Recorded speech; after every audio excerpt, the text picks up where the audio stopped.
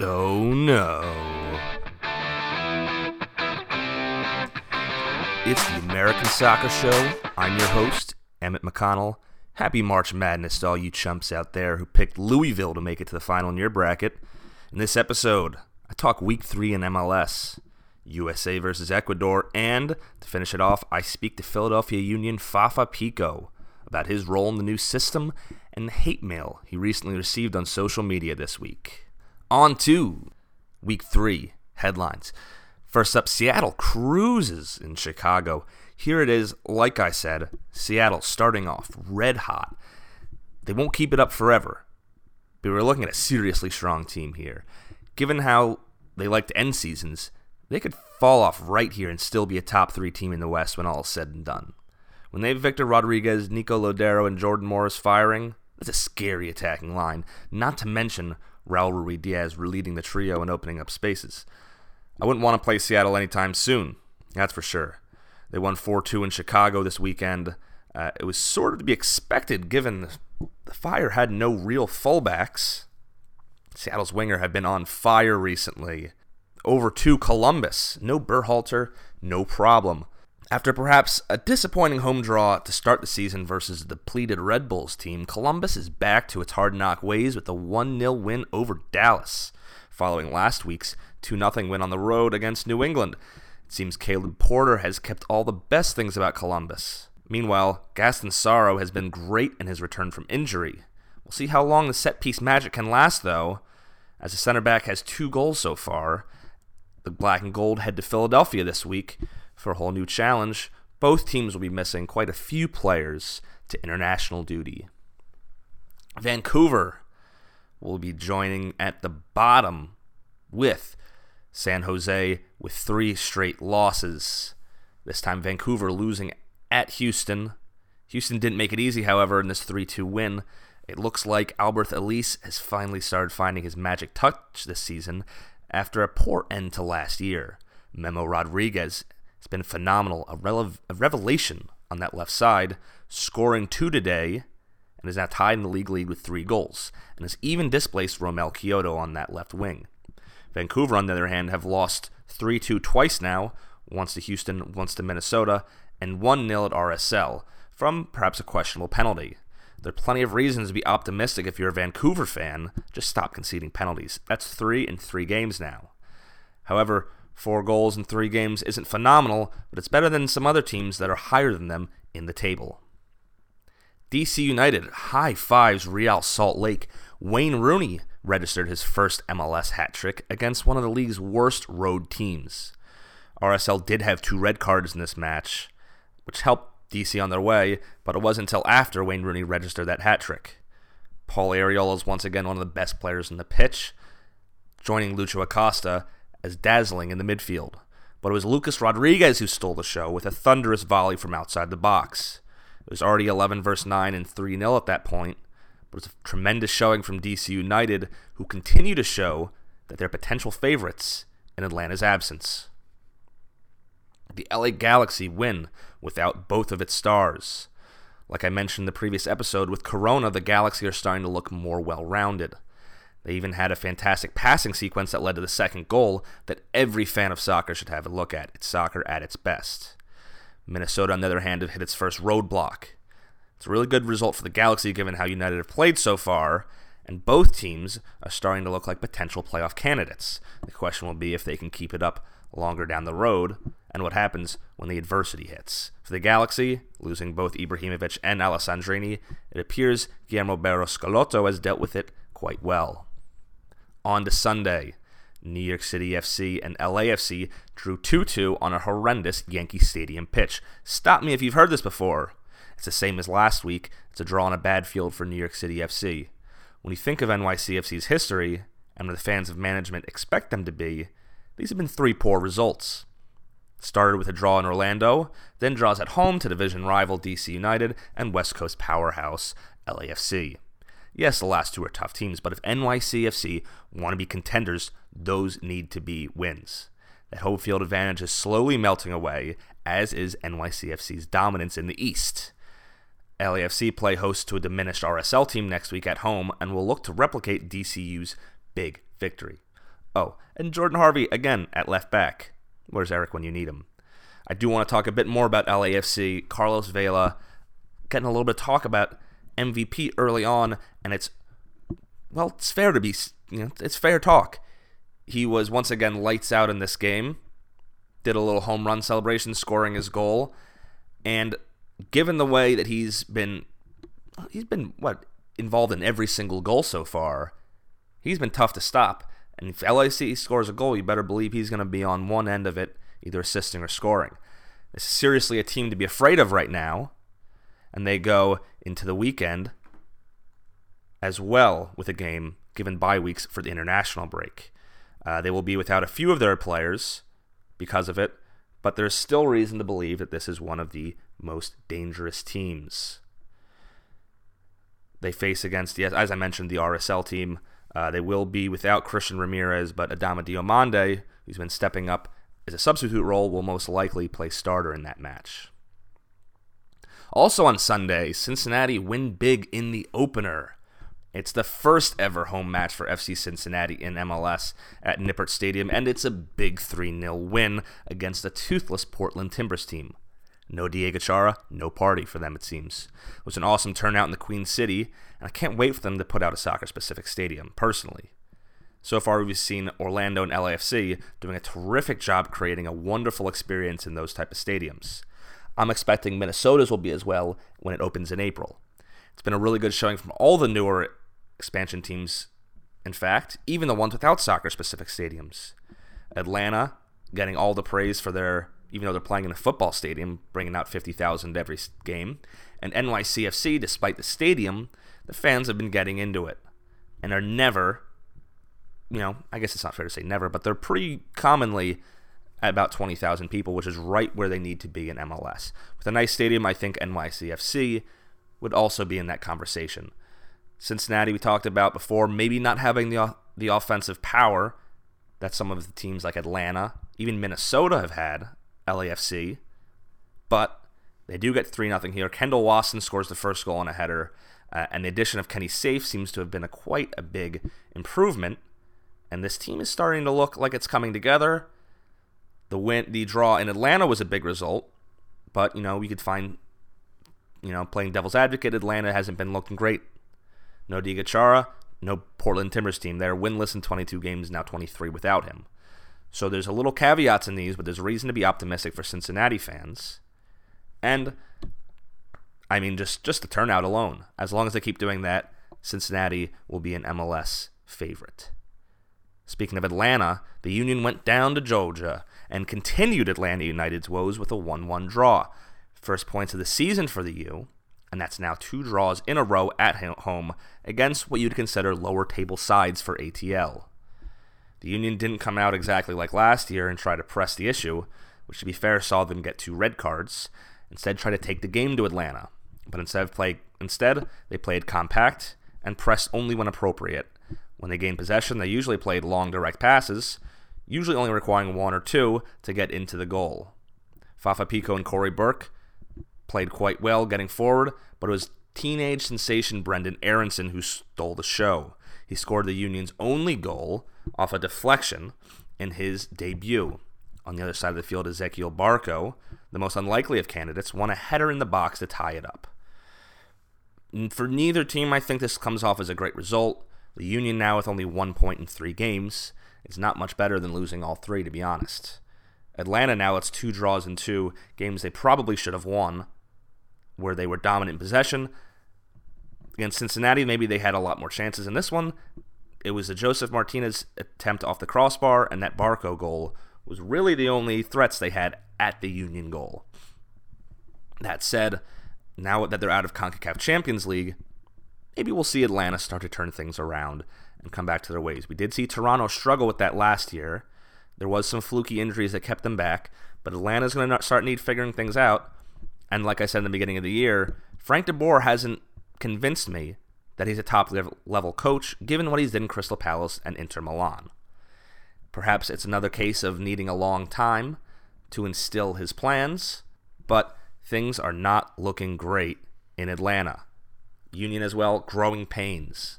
The 4-4-2 with a diamond midfield has not looked perfect yet, but it's shown versatility. Against Toronto, they pushed the issue, had over 500 passes. This time in Atlanta, only 267. That's quite a difference. That's about half as many passes. So we're seeing the Union, a team that used to want to go on the road and play like the home team, play possession and attack with the ball. Now it seems that they've been able to find some versatility. Against Kansas City, the red card kind of changed things for them. But here in Atlanta, all of their chances, if you go back and look at the highlights, they win the ball in the midfield, sitting in that middle block. The ball comes to Harris Medunjanin or Brendan Aronson, and it's usually a simple forward pass between the lines to try to get Corey Burke or Fafa Picault in on goal. It was an interesting game to show Union's tactical changes since the past, but in the end, neither team really ends up happy. Jozy Altidore rises again to down the Revs in a 3-2 win. The big man gets a late goal to hoist Toronto 3-2 over New England. Now, I don't think New England specifically is another team that needs to panic. They have just one draw in their first 3 games, lost at home to Columbus, and now here in Toronto. They did get their draw on the road to Dallas, so that's not terrible, but now they're in the same position as the Union, and only slightly better than San Jose and Vancouver. I think San Jose is the only team here that really needs to worry. They lost 4-1 on the road to the Red Bulls, scored the first goal there, and then continued to collapse. It seems that this year we are seeing perhaps the most parity in MLS in a long time. The teams we expected to be dominant have not really been so. DC, yes, has been pretty strong. The Red Bulls have been strong. Seattle, LAFC, perhaps we'll see some separation later on. But the lower teams have looked also impressive. Minnesota has stepped up and proven themselves able to win on the road, something they couldn't do last year. RSL, if they do the same thing, is a potential top 4 team in the West. So I think for the first time, we're seeing lesser teams coming out of the fold. Portland in a similar position, just one draw. Chicago, just one draw. For most of these teams, given their history, they're going to be worried, but I think that they shouldn't get too ahead of themselves, and we should look big picture here. Fans are going to be calling for coaches' heads, saying things need to start changing, but it's too early for that. It's just the first international break of the year, 3 games in, which brings us to the U.S. men's national team. I'm not going to go into this too much as in the past, because it wasn't really what I expected. The defense and organization was great, but it looked very much like an ordinary 4-3-3 this time from Greg Berhalter.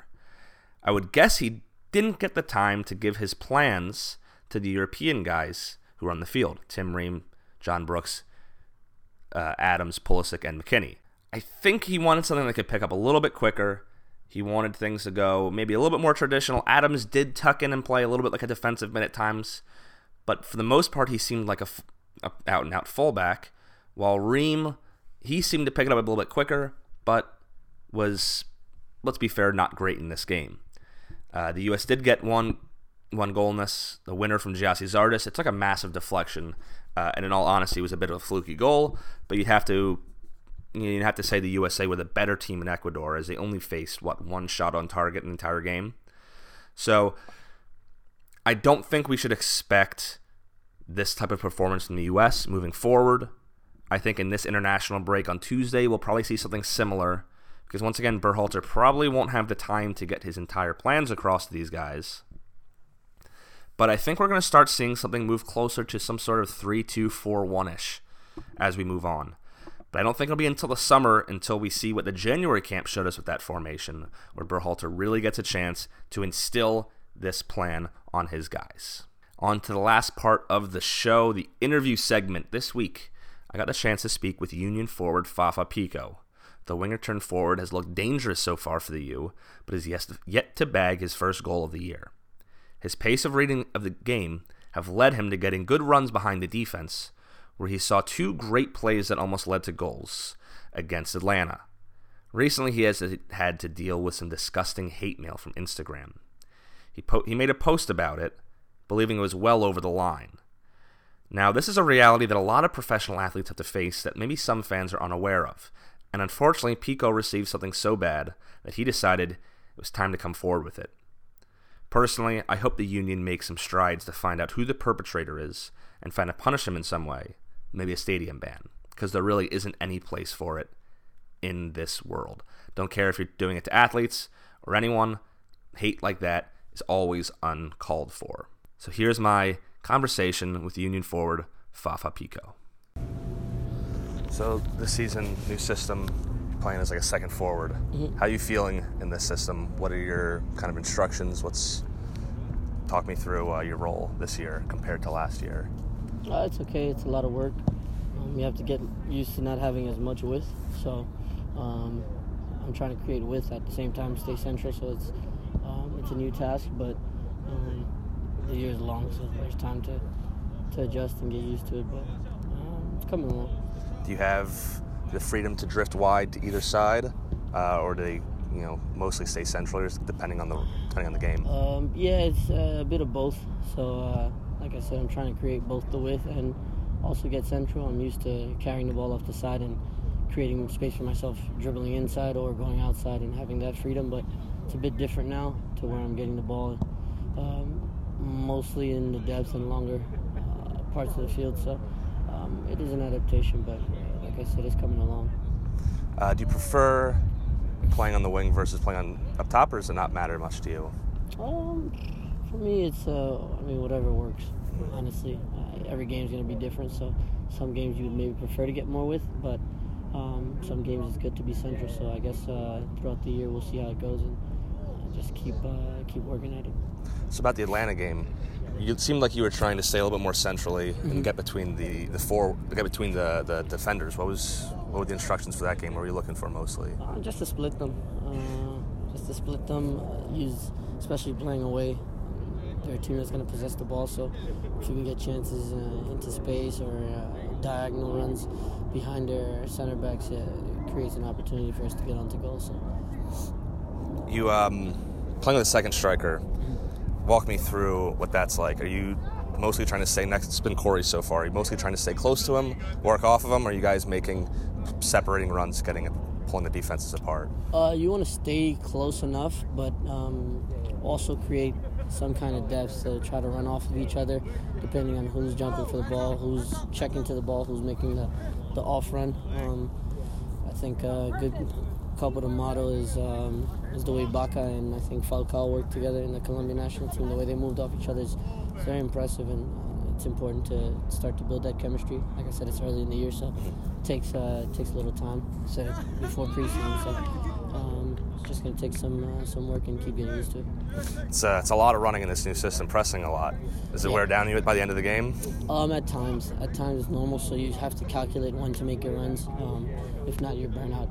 It doesn't matter how much in shape you are. Extremely in shape, and it's still tiring. But at the end, it also wears down defenses. So you have to calculate when and try to tire them down, and towards the end of the game, create something and get something out of it. So you had that recent post from social media. Mm-hmm. Do things like that happen often? Yeah, I mean, I left my home 12 years ago at 16, and since then, between racial abuse, family threats, whatever it is, I've heard it all. This one was just a bit extra, and at bad timing. You don't know what somebody or a player is going through in their personal life, and to write something that's stupid, I won't tolerate it, and I don't think any athletes have to tolerate it anymore.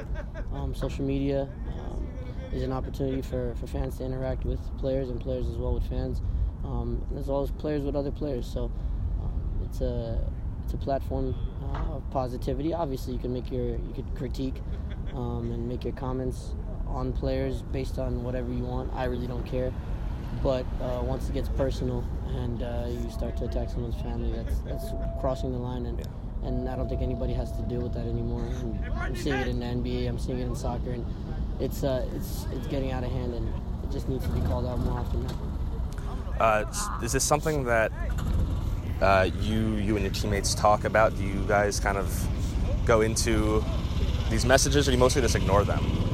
For the most part, honestly, in that case, I was just looking through my private messages, the unreads, looking for a friend that sent me a message, and I couldn't find his message, and I came across one that said, "Your parents," and I opened it, thinking it was somebody maybe from back home, and it was that message. So what I thought was going to be a decent message from somebody that I hadn't seen in a long time ended up being a hate message.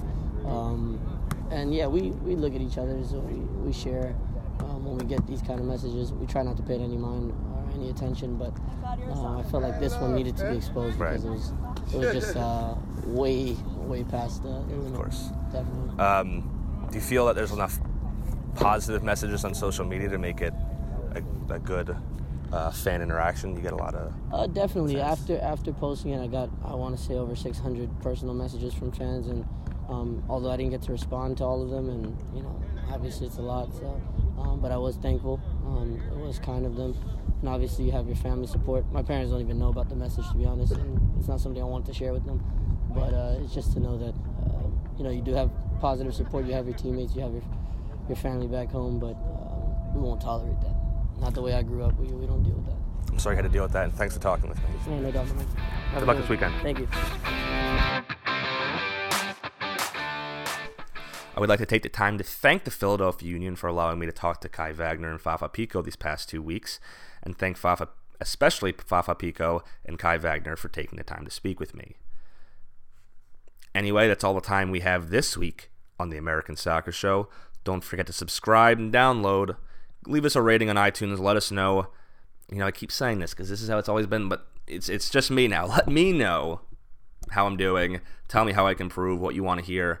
And if you have any interest in a player you'd like me to speak to in the future, you can send me a message on Twitter or email. I'm not giving you my email address. Who are you kidding? Send me a Twitter. Send me a direct message on Twitter, and I'll see what I can do. Anyway, that is me, your host, Emmett McConnell, signing off.